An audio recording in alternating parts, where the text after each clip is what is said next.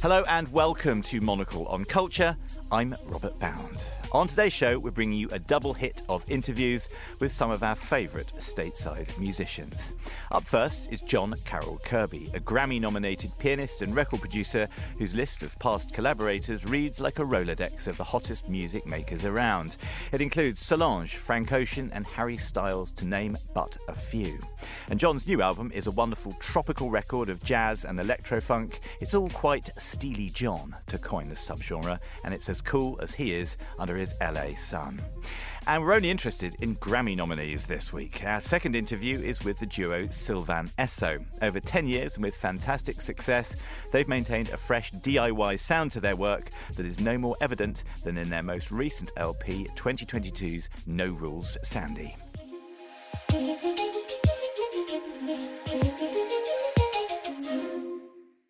Now, while John Carroll Kirby is often celebrated for the catalogue of stars he's collaborated with, he's also renowned for his solo work. Since 2017, he's released 8 albums which utilise his jazz background in new and intriguing ways. And this year, John released Blowout, which is inspired by the sounds and people of Costa Rica after a trip which inspired the record.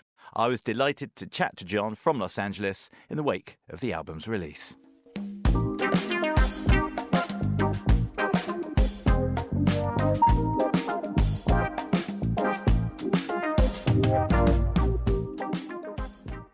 John, thank you for joining us on the show today. It's wonderful to have you freshly tousled from Los Angeles on the line. I basically want to go on holiday to your new LP called Blowout with a beguiling meteorite cover. Can you tell us a little bit about the kind of warm weather sounds from the album? Because although it was recorded in Los Angeles, it was kind of, I guess, that you scratched your head in Costa Rica and other environs around the world, right? So tell us a little bit about that. Yeah, that's exactly right. So I went down to Costa Rica and just got inspired down there by the nature and more so the people, actually, that I met down there. I had the privilege to work with some calypso musicians down there and found myself sitting in on their gigs at like local bars and just playing like Bob Marley covers and stuff like that. But really the story behind Blowout, which is kind of still revealing itself to me as it's been released, especially since it's instrumental music, I'm sort of realizing it's an album about having a good time on earth, you know, even in the worst circumstances. And from that, I gathered a lot of inspirations by these musicians that I met there, especially one man named Junior Alvarez, who had told me his life story. I went to his house, told me his life story, and he had seen earthquakes, civil war, deportation, political imprisonment, all that. But throughout all that, managed to make music every day, and at like 70-something years old, be one of the most lovely people to be around. So that was a big inspiration for the album.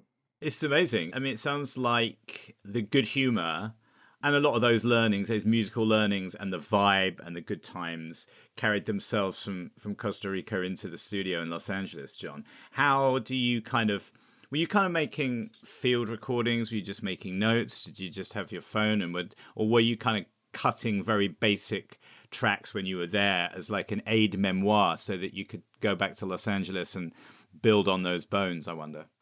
Yeah, it was very much the latter. I had a kind of mobile studio down there, a few keyboards, a drum machine, and a computer. And then I was just kind of floating around different Airbnbs, hotels in Costa Rica. And one of them, which is like sort of the first track on the album, had a big, massive, ancient looking tree in the front of it. In that tree was a big a flock of oropendolas, which is a really cool bird that makes this sort of like hanging nest. And they would wake me up with this kind of like, it's almost like a flying turkey call.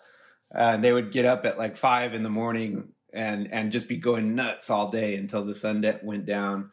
So I felt compelled to write a song about those. Yeah, I love that. So they didn't end up, by the end of your stay in that particular apartment, that particular hotel, they weren't copying your groove, you were still copying theirs. Because I think birds mimic and vice versa, right? Birds mimic music that they hear, so it's a kind of weird push me pull you situation. But the birds won in this instance, but it's to the great success of the album. They're not getting any publishing, that's for sure. No, right, yeah, you got to be a stickler for that, John. Don't let the birds win. They don't have anything to spend it on. Yeah. I read in some of the notes surrounding Blowout that you kind of were also riffing as much as on the kind of island and the culture and the music and the stories of Costa Rica. You were kind of interested in this idea of failed utopias. That is, to us in England, a beguiling idea. So tell us about kind of what you mean and how you explore something that seems quite complex with a big backstory to it in lyric-free kind of just instrumental music.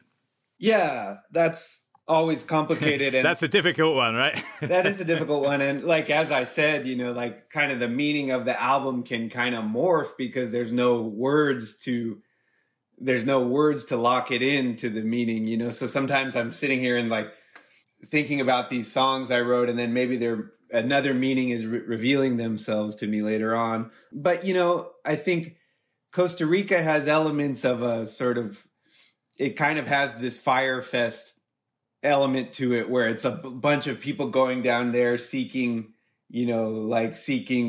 some kind of liberation or just relaxation or healing.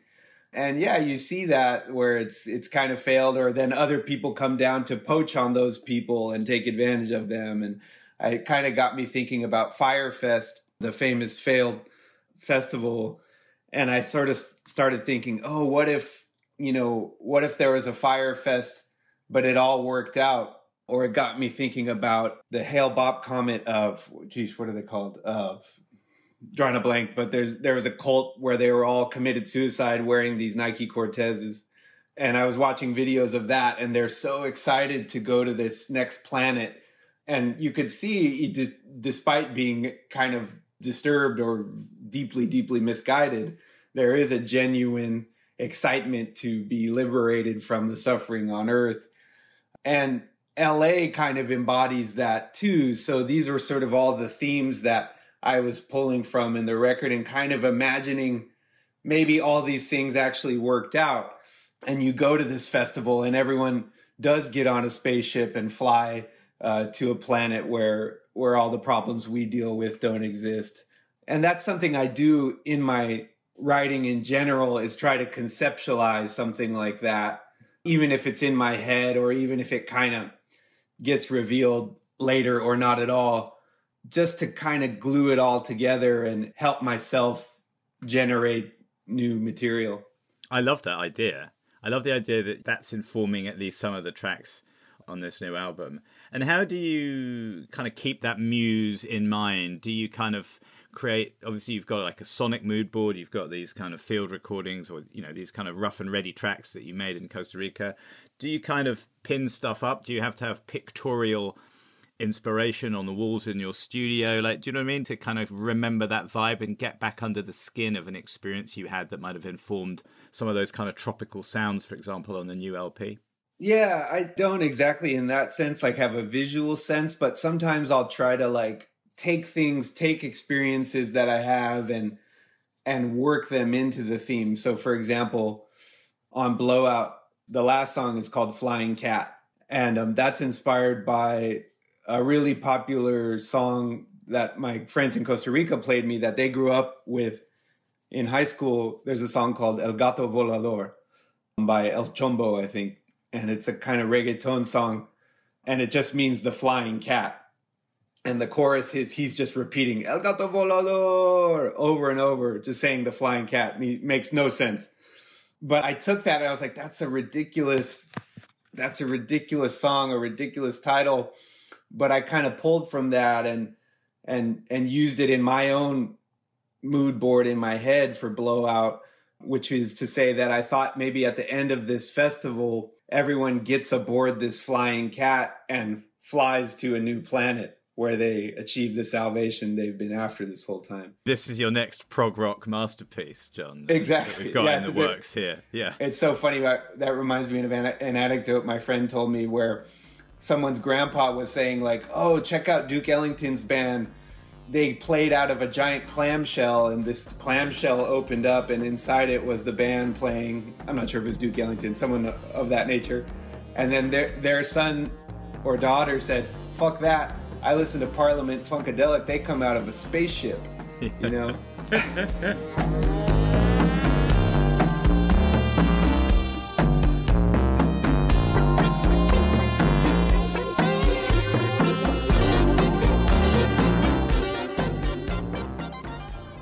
I think we're well up there with Neil Young and the silver spaceships and all the rest of it, right? Aren't we? That's good, solid ground to be on. So these kind of failed utopias, but taken in a kind of amusing way and all the rest of it, and the Fire Festival, which people will obviously be aware of after the Netflix film and all the rest of it. What about, you haven't had to kind of experience this as a performer, have you? I mean, you're touring this brilliant LP. What about, before we get on to the good stuff, what about the bad? Have you ever had to provide the entertainment at some sort of washed out thing where the cheese sandwiches are curling up at the corners?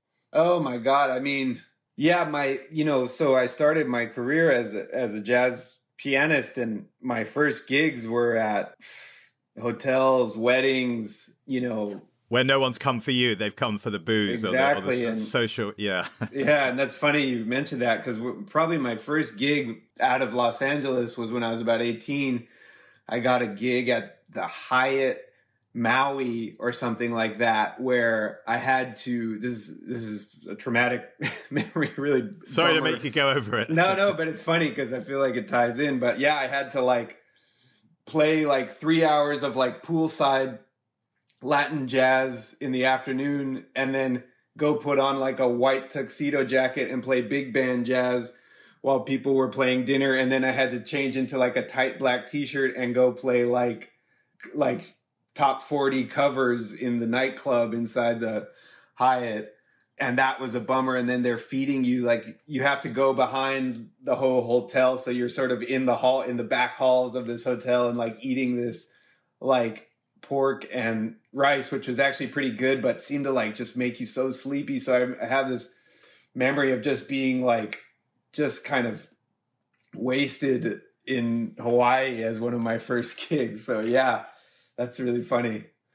Haven't thought about that in a minute. One for the memoir. It's man. Good stuff. Yeah. I'm all hot and full of pork in Maui at the Hyatt. Yes, Sounds great. As we said, you're taking Blowout on the road. This has got such great potential. I mean, so much of your music has. What about touring it? Where are the places that you really enjoy going, that you the audience dig you and move and give you something back, John? Well, I'm not just trying to suck up to you because it sounds like you have a British accent, but I do very much love playing in England, in London, especially Manchester, Bristol coming up. So actually, I'm playing at Mirrors Festival, just announcing that today, I think. And man, London just feels right there, and that's really felt like a second home to me musically, where people just get it, needs no explanation. So I'm very much looking forward to that. But yeah, Japan, some of the most beautiful audiences there. Playing in Brazil has been a really fond memory of mine. LA, New York, anywhere that wants to listen, I'm down to play. Nice. Yeah. You just have to watch it on the pork and rice. Yes, you got to chill on that. Yeah, we went to see Carroll Kirby, and he looked really just sleepy. He looked sleepy and full of lunch. Yes. Not the feedback I want. Sorry. That's not the general feeling coming to you from the UK. And I did want to ask you, just before we go, about your wonderful collaborations. Blood Orange. Does Harry Styles, does Solange just ring you up and give me a bit of that John Carroll Kirby magic? Do they have very specific ideas? Does it depend on the artist? Because you've got such a wonderful, unique sound that has sort of been around and come around at such a strong thing. Yeah. So how do those conversations start? Does that just start with meeting people, or how does that start? Yeah, it's exactly how it starts. Just starts with meeting people, and I'm not sure why I get called for those things exactly, but I come and I try to just be a fly on the wall with artists and and kind of really try to gauge what they need. And sometimes they just need someone to do exactly that and just give them the space to find their creative process and just assist in that. Other people like my good friend and collaborator Eddie Chacon are sort of more of a hands-on production and artist role, where we're sort of shaping everything together from the ground up. So I guess it's to tie it all in, I feel like it's maybe a bit of flexibility that I have to play so many various roles, and I attribute that to, in a sense, my upbringing in jazz and these gigs where I'm playing 6 hours a day by the pool, getting sunburned and stuff like that, where I can appreciate these wonderful moments in the studio. It's a baptism of fire, that stuff, right? I like that. Yeah, baptism of fire. Never heard that. That's we do pigeonholes sometimes on this program, but we don't want to put you in one of those, John. But that jazz grounding, that kind of early jazz, does that feel like that being grounded and educated and fluent in that sort of music?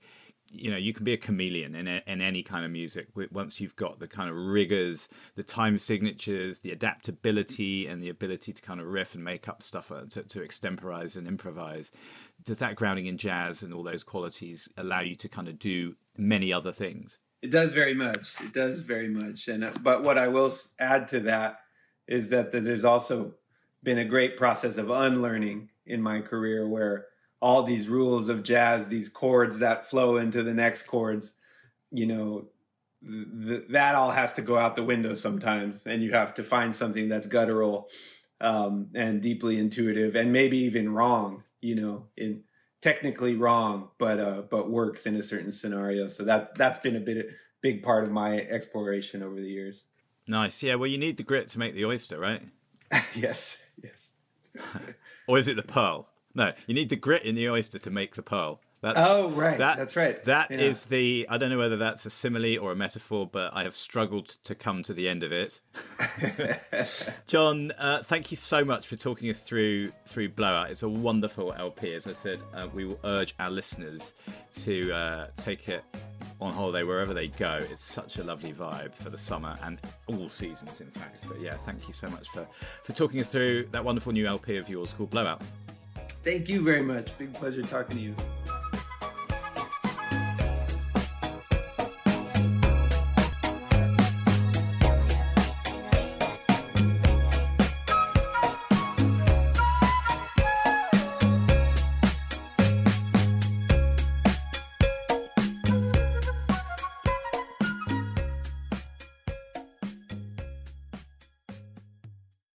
And finally on today's show, Sylvan Esso is composed of North Carolina natives Amelia Meath and Nick Sanborn.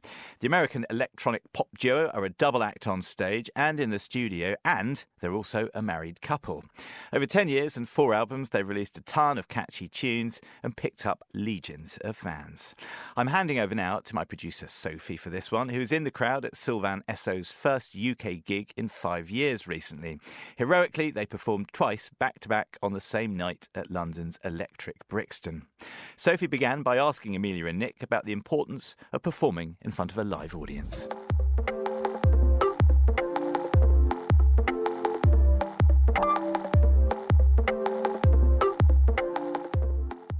I think before the pandemic, I would have said it was less important than I think we both think it is now. There was something that happened during that time where not having that ability, I think, made us realize that like a record isn't really done for us until we kind of complete the cycle of playing it in front of people and like feeling that reaction. So being able to get back out has just been, unbelievable. I feel like I'm in a whole new band. Like it feels so empowering and wonderful.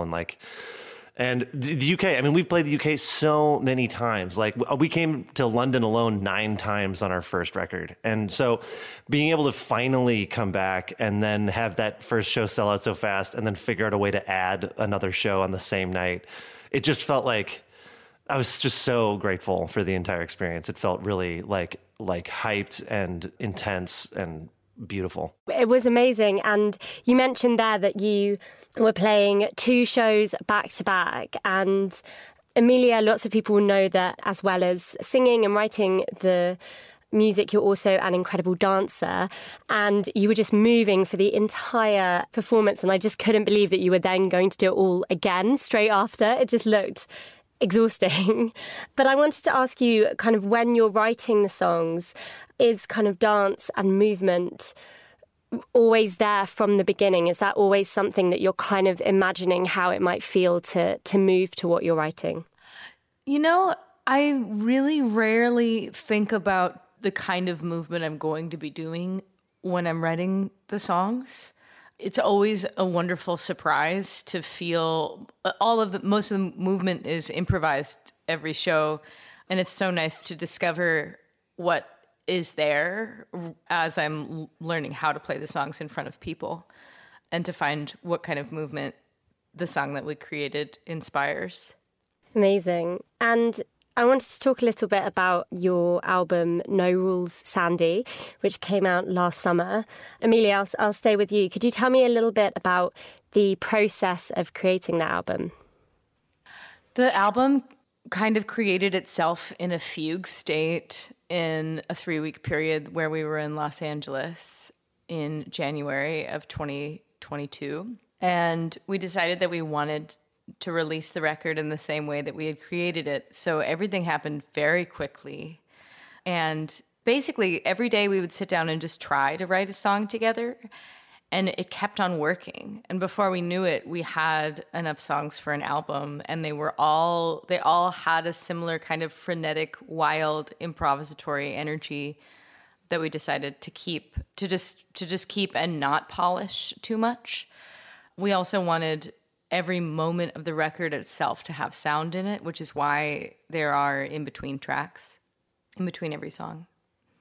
As well as that, you've got these kind of extra little sounds and snippets of kind of, I guess, your lives, I guess, that you've included as well. And it feels really personal. You've been performing together for about 10 years. Nick, were you quite surprised that you were making the music so personal? Now it feels kind of much more vulnerable, or did that just quite natural and like it was the right time to kind of include that sort of thing? I think the whole process of making the record ended up feeling very kind of a moment and almost like scrapbooky to me. And so when we were putting the track listing together, there was one moment where we included some little, snippet of a voicemail. I can't remember what came first, but it was like the minute we did that felt like it was more true than it had been before. And I think it just felt like the natural thing to do, that like, if we want to let people in on this experience, it needs to feel like you need to, even if you don't understand what we're talking about, you need to feel kind of that digital ephemera feeling that we all have some version of all of those sounds on our phone or sitting somewhere, and it's when you smash them all together, you kind of get this snapshot of like a single month of life. And it just felt like that was the right way to let people in on that. I think we're always looking for ways to make more doorways of accessibility for people, because we make like pretty weird music, but we want it to feel really accessible and really poppy and really welcoming, and finding ways to like give people that doorway into it, I think, is something we talk about a lot. Indeed. I'm out to sea. I know my fortune. It's you and me. Coming back to you. I'm coming back to you. I'm coming back to you. I'm coming back to you. And Amelia, just kind of picking up on that, it is kind of unusual music. It's hard to sort of pinpoint, exactly kind of what genre or things like that. And is that something, I guess, as you've become kind of so successful over the years, is that something that you feel like you sort of have to fight for a little bit, that you need to make sure that you don't become too polished, or that it stays a little bit kind of weird and wonderful?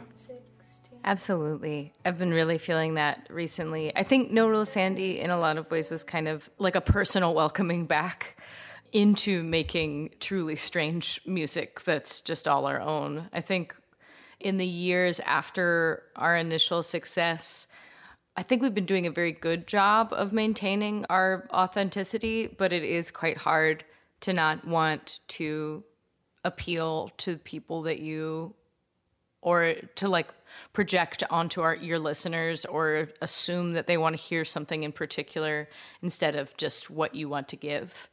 Once the machine of capitalism has you in its grasp, it loves to squeeze. So fighting to still be strange is something that I think we're going to keep on doing. Though really, like with everything hard, I find that the answer is usually relaxation.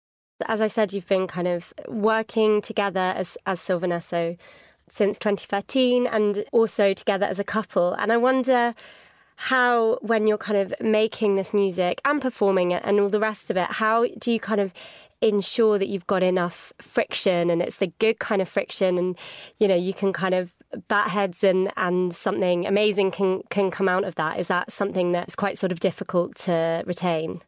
Oh, that's so easy because we're both very naturally combative people. The friction part is easy. Yeah, the friction.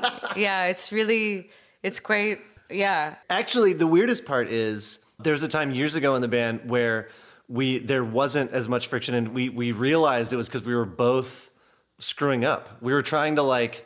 We were just trying to be nice to each other. We were trying to like not break it and be too nice to each other and not just say how we felt. And the music got boring. And so we like ditched all this stuff that we had made because we weren't arguing enough. Yeah, because it was boring. Yeah, and like being boring is the enemy for us, I think. So now you're prepared to tell each other, I don't like what you're doing at the moment. Let's rip it all up and start again. That to us is the sign of a healthy interaction. Yeah, exactly. Also, the word that we usually use is, I think you can do better, which is even more maddening. Yeah, it really pisses you off, but they're like, Amelia's always right when she tells that to me, and I feel like I'm always right when I tell it to her. Yeah, I think you probably are right, but Nick is much better at hearing it than I am. Well, that's a gift, like in any band, that's a gift you give to each other, you know? Yeah. I'm not as good at it. Yeah, exactly. Yeah. And just finally, I just wanted to ask what's next for Sylvan Esso and what kind of, you know, you've got 2 Grammy nominations. You know, the gig that I went to, one of 2 on the same night, was completely sold out with just people that were going absolutely wild to see you live. What are kind of the next big things that you're planning on doing? We're about to embark on the longest tour we've ever done, which will be 9 weeks long. And after, which is nuts. And then after that, we're going to go off into our little hidey hole and work on a new album, I think. We're going to take some real time to work on it, which I'm so excited about. Yeah.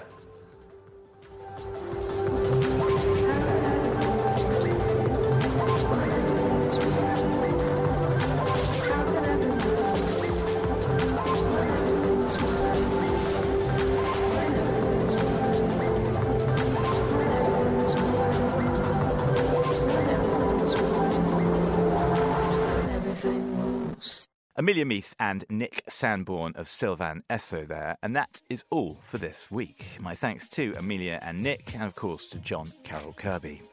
Monocle on Culture is produced by Sophie Monaghan-Coombs and Steph Chungu, and Steph also edits the show. We'll be back at the same time next week, but until then, from me, Robert Bound, thanks for tuning in.